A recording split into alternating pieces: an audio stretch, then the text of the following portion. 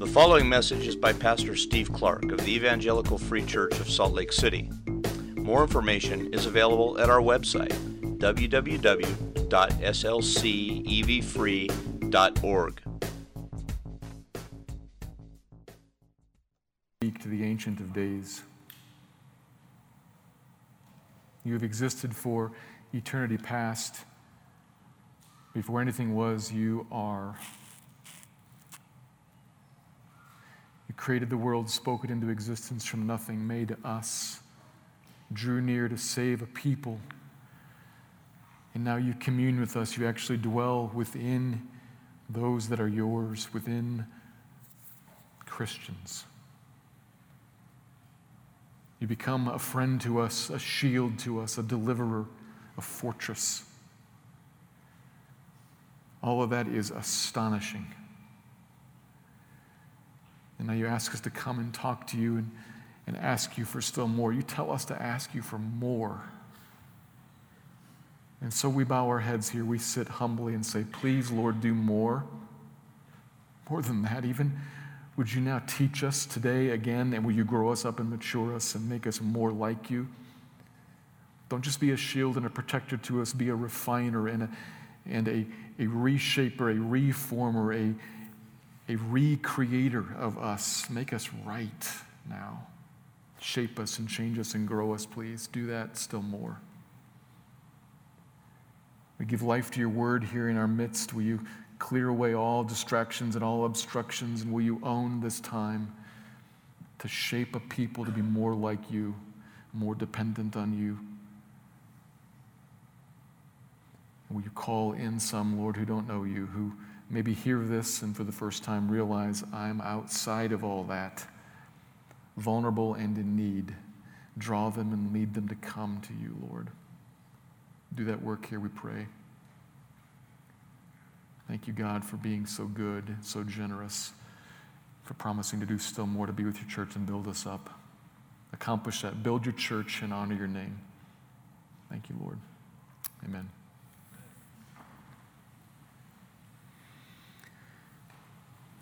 We live in a world today, this world here, that uses the demonic for entertainment.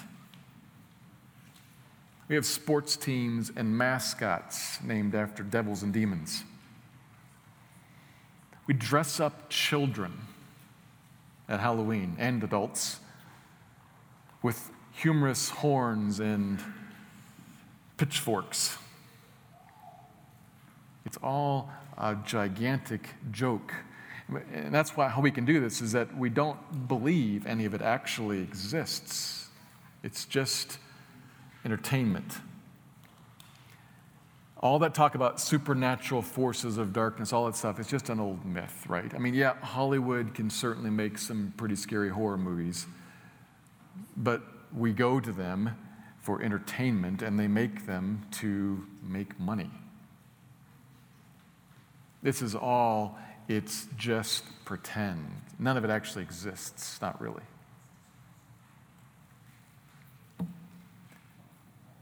Except that it does. It is all real. Now, not like Hollywood presents it, although if some of the scenes that we see in the Bible, particularly the one that we'll meet here in Matthew chapter 8, if that was to be put on film, it would be pretty terrifying. But Hollywood presents it in a certain way that usually gets it all wrong, because most of the time, at least here in the Western world, most of all of that forces of darkness stuff prefers to remain in the darkness, in the shadows, out of sight. In other parts of the world, not the case. It is much more front and center, present and visible in other parts of the world. But here, it is advantageous for their purposes to remain out of sight and out of mind, and to further the idea that none of it exists. It stays in the shadows. But the Bible is very clear that this world is under the powerful influence of the one who is called the Prince of Darkness. Satan, the devil. He and his demons under him. We don't get a lot in the Bible about it, but we get enough to know who and what they basically are. Fallen angels who rebelled against God and were cast out of heaven. And therefore they hate God hate God's creation, humans especially, Christians most of all, because we are most like him.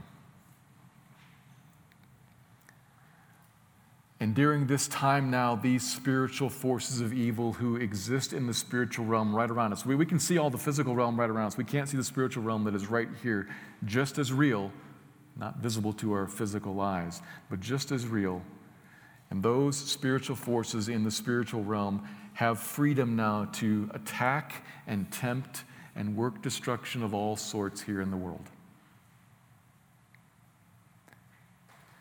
Terrifying, if you understand it and know it. Terrifying. Terrifying if you understand it and know that, and don't understand and don't know or don't remember that the prince of darkness is under the authority of the king. Princes are beneath kings. That's what brings us to our passage today at the end of Matthew chapter 8. Terrifying forces. Great power. But all of it on a leash, as the saying goes. Held in the hand, the mighty hand of the king, subject to the omnipotent authority of Jesus. That's what we're going to be looking at today. And along the way, we'll see that a Christian, therefore, the one who knows this and is Jesus' child, friend, a Christian then has no reason whatsoever to be afraid of the dark. We'll find that here. And along the way, we also might find, ironically perhaps, a bit of a warning about the king himself. Because while this authority of Jesus, it is awesome and wonderful and it is a good thing, it is also perhaps pretty inconvenient. We'll see that too. The authority of Jesus, a good thing, a great deliverance, and also perhaps a bit of a threat. That's where we're going here in Matthew chapter 8. Let me read the passage, and then I'll draw out two observations from it. This is Matthew 8, beginning in verse 28.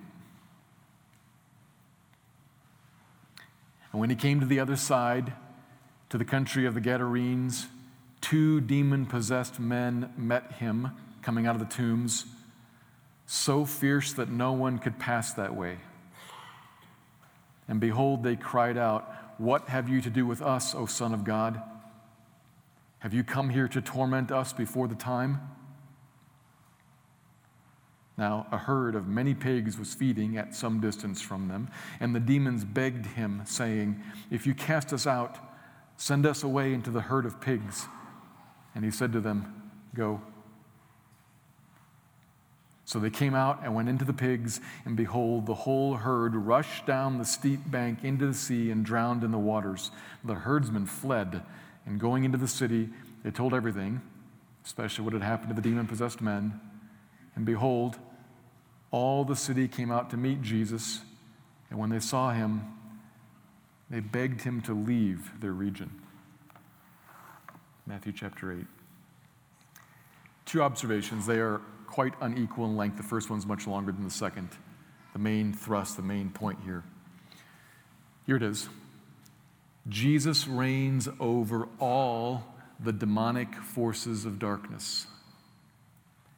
Jesus reigns over all the demonic forces of darkness. In the previous verses, as we saw, Jesus gave orders to his disciples to go over to the other side of the Sea of Galilee, in large part to get away from the crowds that were pressing in all around him. So they crossed over through a great storm, which Jesus shockingly calmed. We looked at that last week. And now then, finally, verse 28, they get to the other side, to a region there that is largely Gentile in population. We know this from history. It's the area of the 10 cities, the Decapolis. We also can tell from the passage there's this large herd of pigs, which would not have been present in a Jewish area.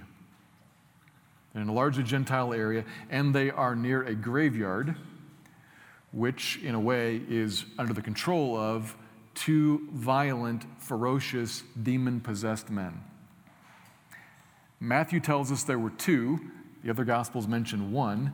This happens a lot in the Gospels. When one Gospel has some reason to focus on something, the others are probably focusing on the one who did all the talking. He was main, dominant, front and center. But Matthew tells us, in fact, there were two, both of them demon-possessed. That is, demons had come to live inside of them and were in control of their faculties and of their thinking and of their speaking and whatnot. And they came out of the tombs, coming at the group here, probably to attack them. And verse 29, they pull up short, behold, and they cried out. Now, this is the demons crying out, they, but they're using obviously one man's lips and tongue.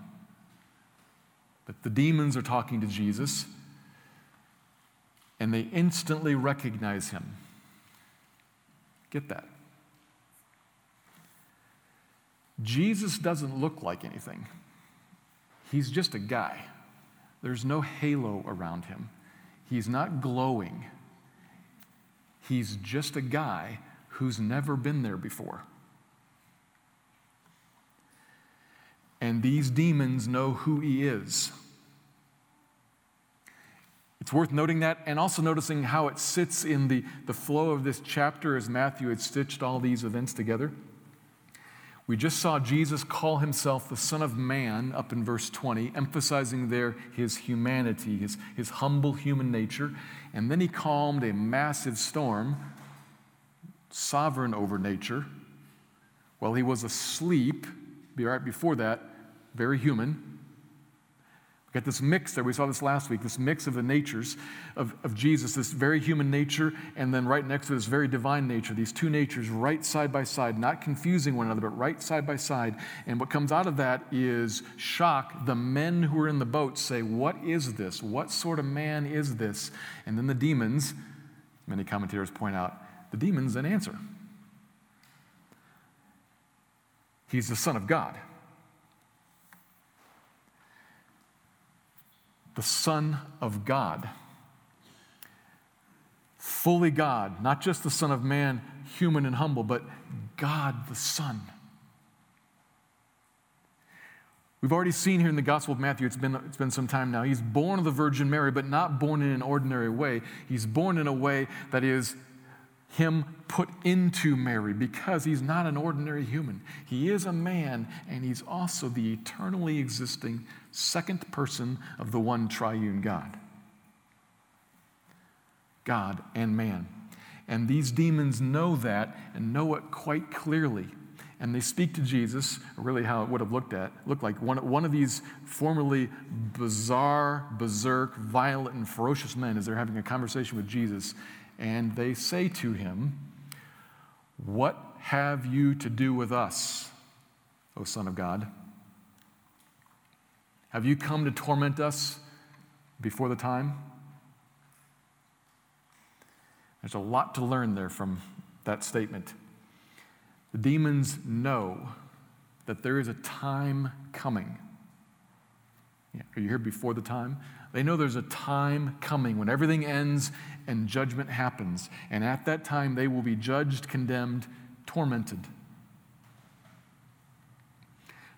At that time, but not before. They recognize that before that time, and we don't get a lot of details about this, but before that time, there is a certain bit of freedom in the wisdom of God allowed. We can think of other places in the Bible. Think of Ephesians 2, for instance, where it talks about how all of the world, including all the non-Christian world, is under the influence of the prince of the air, as Satan is called there. For some time, he and his powers are allowed to work for now. Not forever. God the Son will, on that day, on the day of judgment, cast them out of this world as he cleanses it. Cast them into eternal torment along with all others who do not trust him. That day is coming. Jesus warned us of it repeatedly at the end of Matthew 7, just the previous chapter, recall. The demons know that day is coming, the time. And they know what's coming to them on that day, the torment. And they know who's going to bring it to them on that day, the Son of God. And they know who the Son of God is, this one standing right in front of them. What they don't understand is, why are you here now? Because now is not yet the day of judgment. You see, again, not a lot of details given about this, but clearly they know Jesus, they know the Son of God from somewhere else. Why are you here now? You're supposed to come here on the day of judgment to torment us, but not here. There's something that's unusual here. Why are you here on earth, Son of God? That's what they don't get. They think that he's come perhaps to come torment them, but Jesus' answer is essentially, I'm not here for you yet. I'm here for them, these two men. I'm not here to torment yet. I'm here to free right now. That's essentially his answer. It's not written in there, but that's why they then, understanding all that, make a request of him, begging, in fact, it says. Begging him with a request that's actually an acknowledgement of what's going to happen. When you cast us out of these men, please, Son of God, please send us away into those pigs. They're some distance away, evidently visible. Mark's gospel tells us there were 2,000 pigs. That's a lot of pigs for a lot of demons. They ask, they beg, when you cast us out of these men, will you send us into the pigs? Why did they ask to be sent into the pigs? Some have said it's because demons need bodies to live in. That's not true, though. Most of the time, demons are not in bodies. And besides, if it was true, why did they immediately destroy the bodies? That's not why. Rather, it seems the reason that they want to be sent into the pigs is so they can kill the pigs. While they live, these demons, they hate God's creation, they hate God's people, they hate. They love to kill and steal and destroy. And if, as it appears now, the Son of God is not going to let us do that here to these people, the next best thing, if we can't take their lives, we can take their livelihoods. Send us into the pigs, we can kill them, and that'll hurt these people. That's what they want, and that's what happens. And they rush into the sea and die. Now, I don't know a lot about pig herd behavior, but I did read a commentator who said that those who do know about pig herds say, that ain't normal. Pigs don't do that. Pigs don't act like that. Pigs don't run like that. Pigs don't act in herds. Pigs don't drown themselves like that. That's unusual. And so anybody who saw it would recognize immediately, not just by how they were acting, but by what happened, that that's otherworldly in some way and would need to be investigated. And when the pig herders figure that out, that's what they go and they tell the ones who own all those pigs. These guys are just the hired hands. They go back to town to tell all the people who own all those pigs what happened. We'll come back to that later. But for now, the point is clearly about the authority of Jesus over these demons.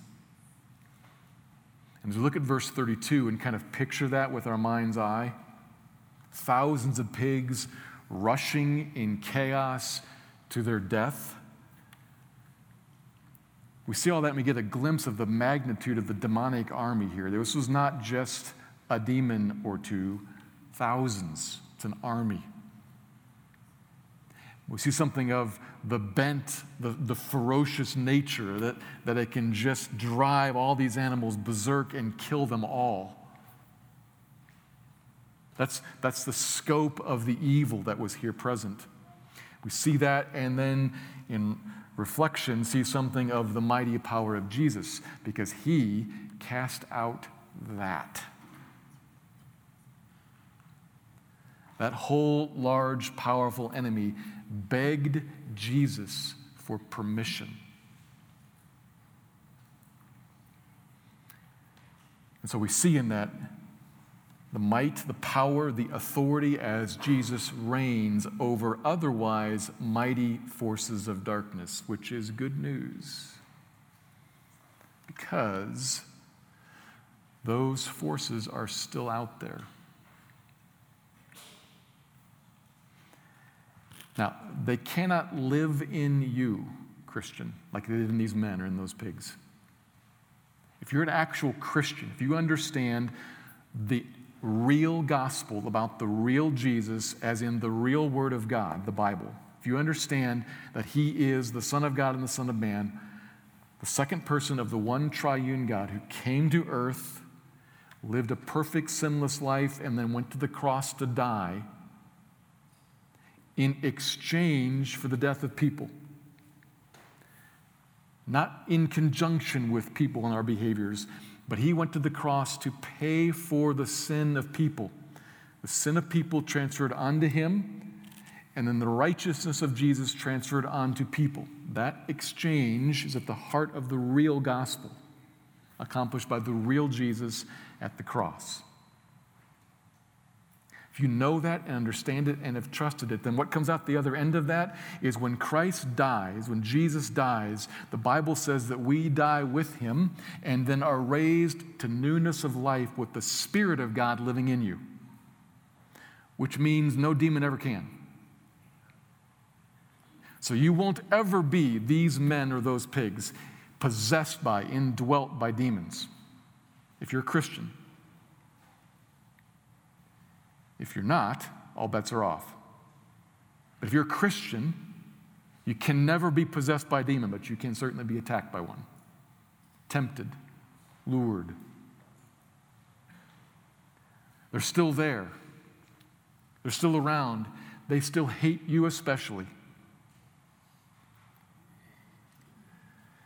This is important to hear, Christian, especially if you're a Christian, if you're the kind of person who is perhaps a little more inclined towards worry or towards fear.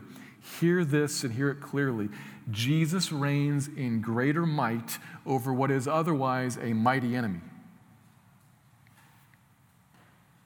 Write that down. Underline that. Especially if you're the kind of person who is a little more inclined to worry about such things, write it down and underline it. Jesus reigns in might over what is otherwise a mighty enemy. Greater is He who is in you than he who is in the world. That's the truth of the Bible. You have one who stands guard over you, who neither slumbers nor sleeps, and cannot be overpowered and cannot be outwitted, who loves you with an everlasting love. His eye is on you. You're safe. You're secure in His hand. Realize that. Maybe you got to write some of those things down. We sometimes tend to think of, let me come at this a little bit different angle here. We sometimes tend to think of, when I say things like safe and secure in His hand, we sometimes tend to think of that as something of Satan as accuser. And he is. The Bible calls him that. And him accusing us, and the threat that comes from him against us is one of legal threat. I think some of us tend to maybe interpret or like hear what I just said kind of in this legal sense, because we work a lot with the legal paradigms of the Bible, and we haven't had very many power encounters with demonic forces. So we think the great danger is the accusation from Satan as he, before the holy God, says, this one is a sinner worthy of wrath. That's all true. That's real. And we hear, and Jesus then, as in this case, the defense attorney, protects me, shields me from that attack by pointing out, Judge, look at the cross. Judge, look at the holes in my wrist. Judge, look at the payment that's offered. And He secures us, keeps us safe in His hands from the accusation of Satan. And that's all real. But that's not exactly what this is about.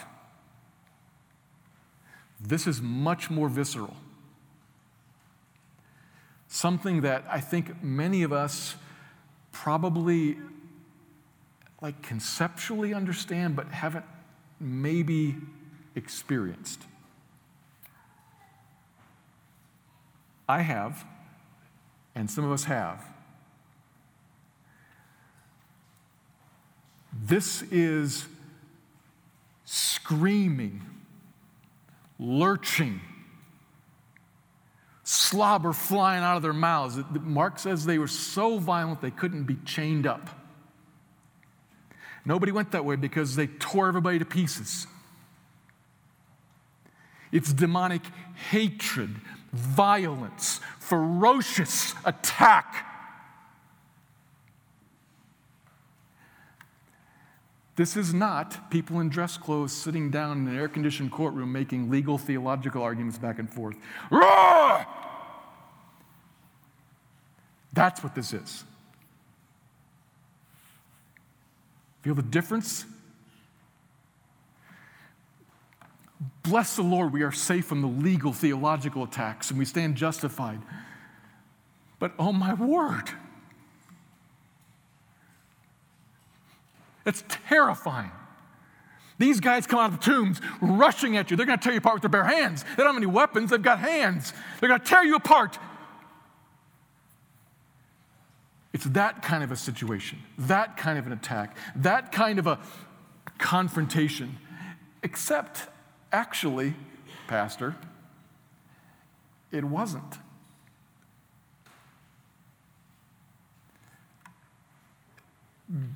Get that? It wasn't. They come rushing out and, what are you doing here? Right? I mean, a little bit of comedy in that, but that's what happened. The slobber dries up and the hands drop. What are you doing here? And it's no power confrontation at all. The lion roaring, prowling around to see whom he may devour, becomes a meek kitten.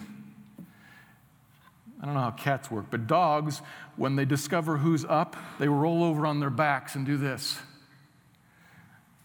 Metaphorically, the demons roll over on their backs and say, "Please,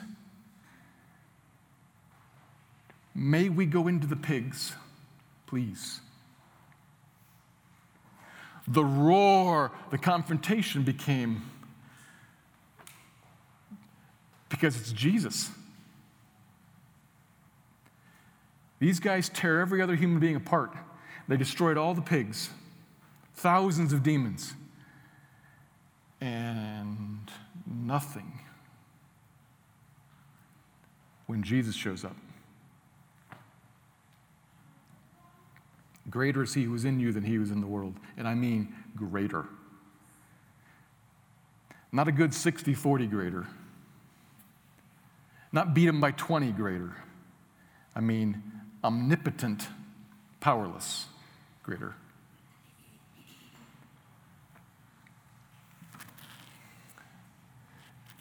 Some of us have never experienced that, but some of us have experienced that kind of a feeling of there's something here.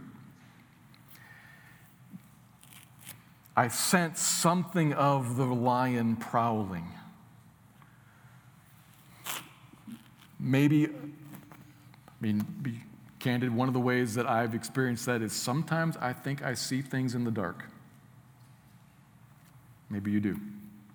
Sometimes you perhaps have felt some sort of a temptation that is just very uniquely strong. I knew a guy who, he told me this story. He said, I at one point decided that I wanted to go into the ministry, and that next week, 3 different women asked me to sleep with them. That's never happened in my life. Happened 3 times in the week right after I decided I wanted to go into the ministry. I don't know what to make of that other than I think somebody was watching and was coming after me. I don't know, maybe. It certainly is unusual. Maybe you've experienced some sort of temptation that is just out of left field strong. Maybe some great fear comes over you. I don't know what it would be, but there's something, perhaps because this is not a joke. The Bible tells us there is a lion on the prowl for us. It's still out there. The demonic is real. And sometimes maybe we'll meet them in one way or another. Now, of course, anyone can have vivid imaginations. Some of us, more so than others. Some of us, just the power of suggestion can make you kind of see and think of, I mentioned don't think of a pink elephant, and now you can't not think of a pink elephant. And you'll think of the pink elephant like over and over and over again. That's real for some of us. We have minds that kind of work. We latch onto things. So I can't say that anything that anybody has ever thought of as demonic is always demonic, but some of it is. Because there is a lion out there. The prince of the power of the air is still a prince. He's still present, still hates us. So what do you do with that? The Bible says, don't ignore it, resist him. Don't ignore it. Don't just walk on knowing that Jesus is mightier and so therefore I don't have anything to do. The Bible actually says, think of the book of James, think of the book of 1 Peter, resist him. How do you resist this lion who's prowling? What do you do? Well, you might think like, I need to get this down. There's got to be like 3 really important steps here to resist this prowling, dangerous enemy. Ironically, it's not that complicated. The Bible says resist him in those 2 places, commands, and right around them. Here are the phrases right around, before and after.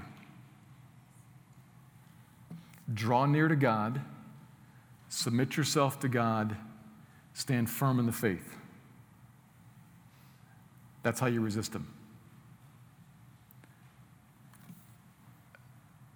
And conveniently, that's the Christian walk. There isn't the Christian walk and then what I do when I'm encountering demons.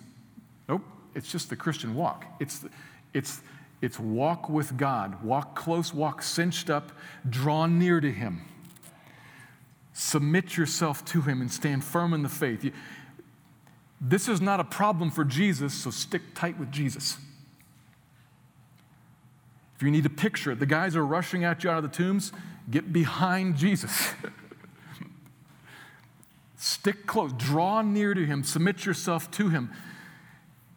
Stand firm in what's true, what is actually true of you is that I'm owned and greater is the one who is in me than what's coming at me. I'm promised blessing. I'm promised that my life is in his hands. I'm promised an inheritance.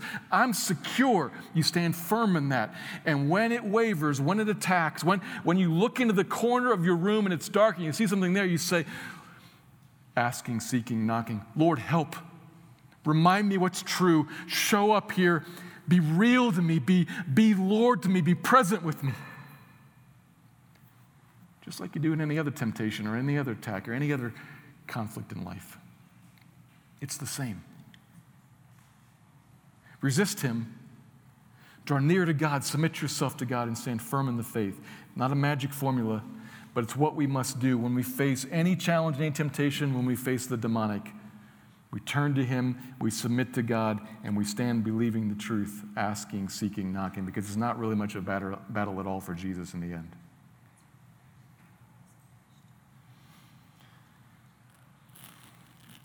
If you're not a Christian, then you don't have that.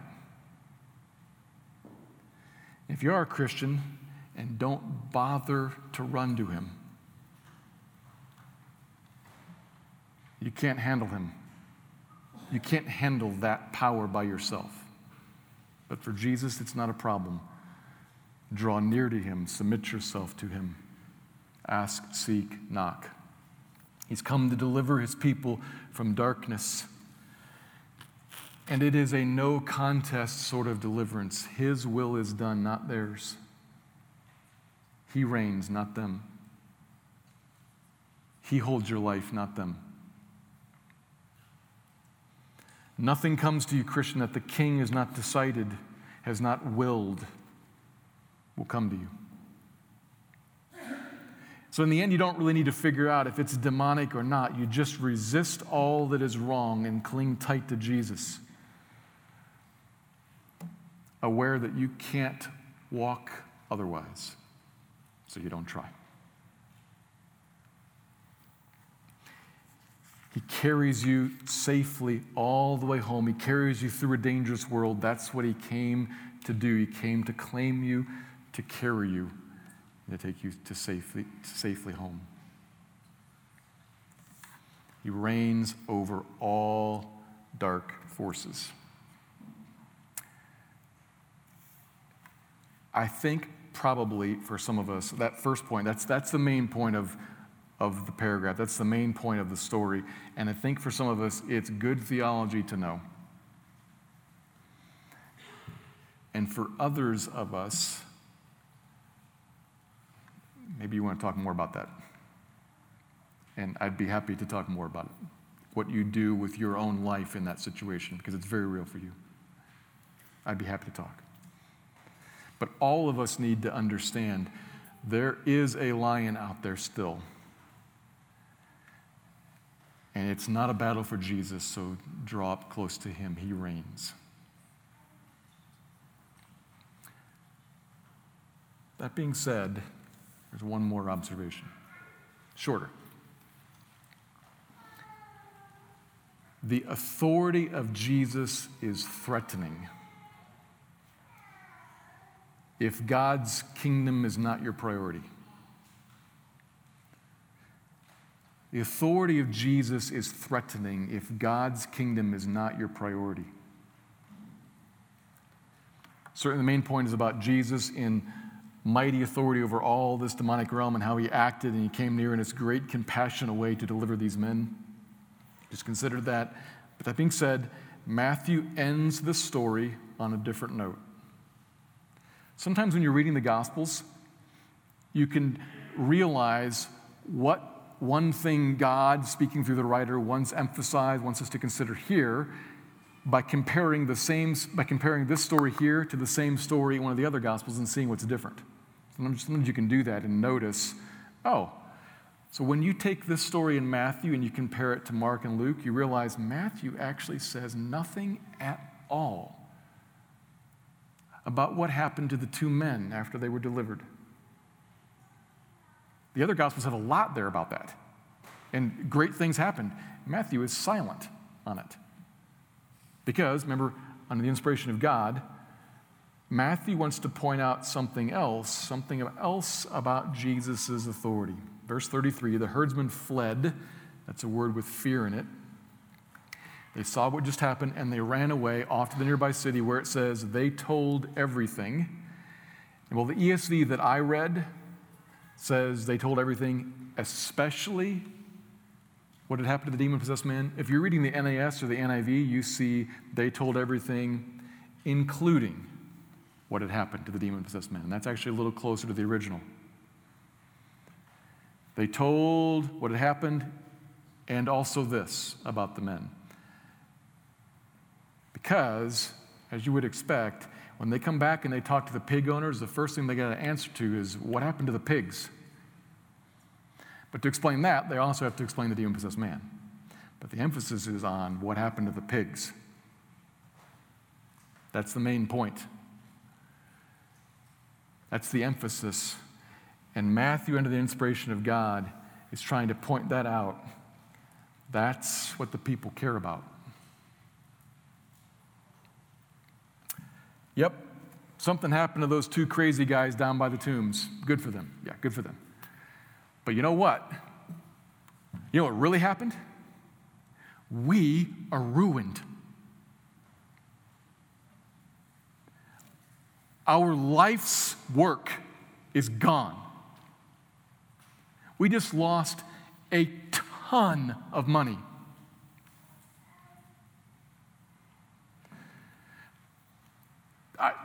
Good for those guys, you know? But the real problem here is all of our lives were taken by an act of God. And who did that? You say, who commanded that? Some wandering Jewish teacher named Jesus? Where is he? Let's go see. That's Matthew's angle here.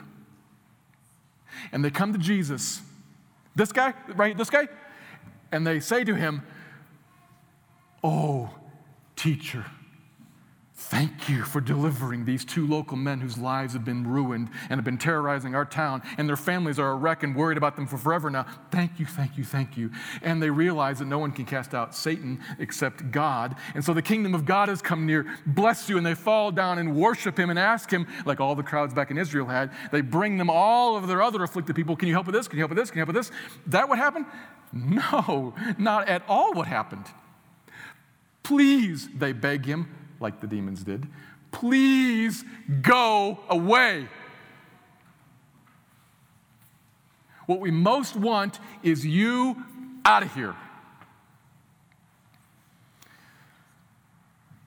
They begged him to go and leave them alone so they could, in some way, according to their own means and their own plans, try to put their lives back together. Everything was perfect this morning before you showed up.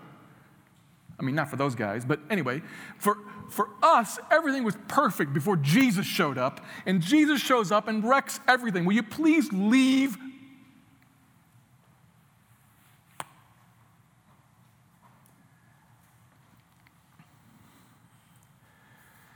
Have to get rid of this Jesus guy, and so they begged him, and then Jesus said, "Okay," and he left.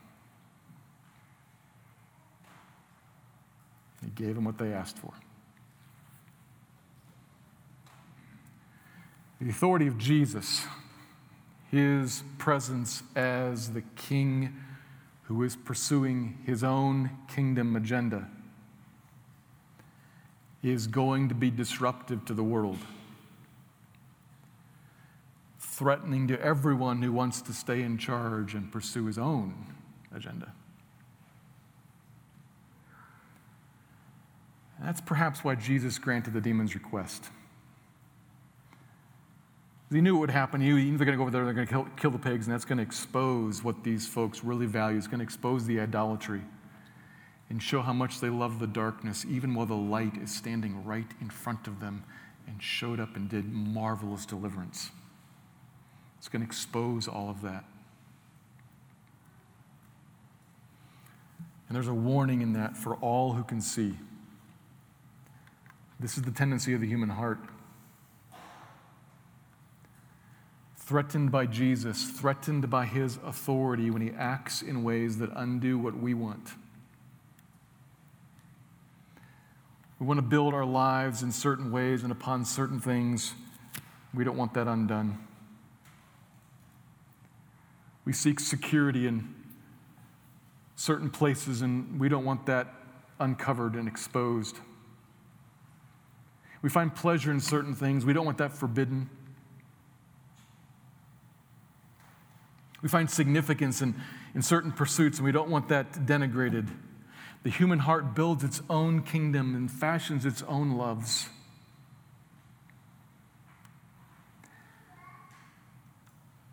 And Jesus, when he shows up, often says, "I have a different plan."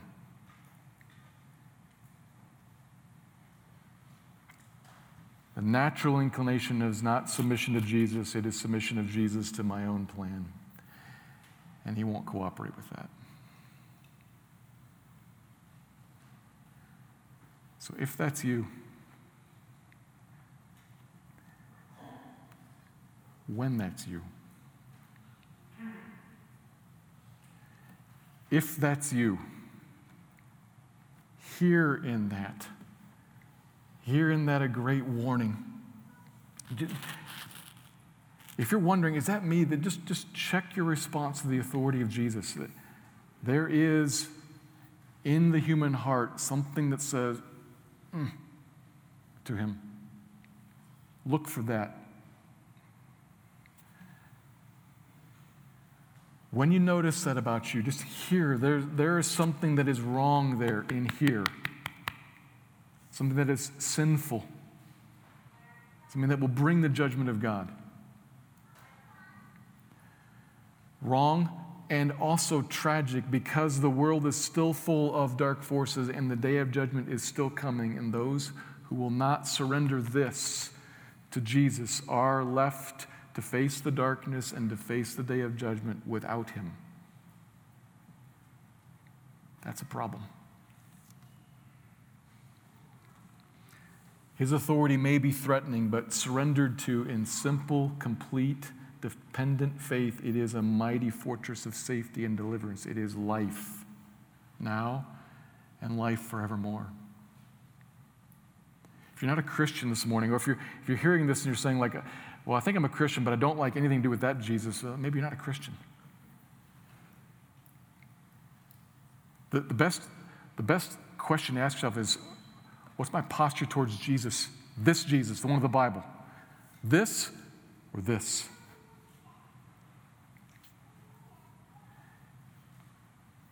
Invite him in. Draw near to God. Submit yourself to him. Stand firm in the faith. If you're not a Christian, or if you are a Christian and you find yourself in some way saying, I love you, I trust you, but not with that.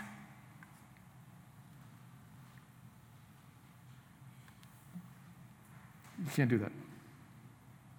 I love you, I trust you, period. That's the heart surrendered to him, the heart that finds him to be a shield and a deliverer in life. He can be and he must be trusted. That's the Jesus who is the sovereign one in all authority, the Son of God and the Son of Man, here to give life. Trust him. Let me pray.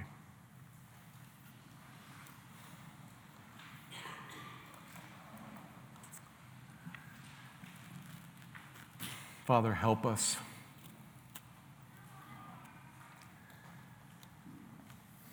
In a lot of ways, I feel about this passage and the things that are in it. I feel some mix of unsettledness. I think we probably prefer not to think about these sorts of things. Will you draw near and give us help to think, but to not be afraid? To think and to think settled and at rest in you. To think surrendered to you. Help us, please, Lord. Thank you that there's a hope, the hope, that you reign. You're ours. Thank you. Help us to rest in that. In a moment, Lord, we're going to move to communion, but will you, as we sing and then move towards communion, will you abide here with your people, and will you continue to maybe provoke certain questions or to put certain questions to rest? Either way, continue to work with us, your people here, and speak, build and encourage, correct. Build your church, Lord. Thank you. Amen.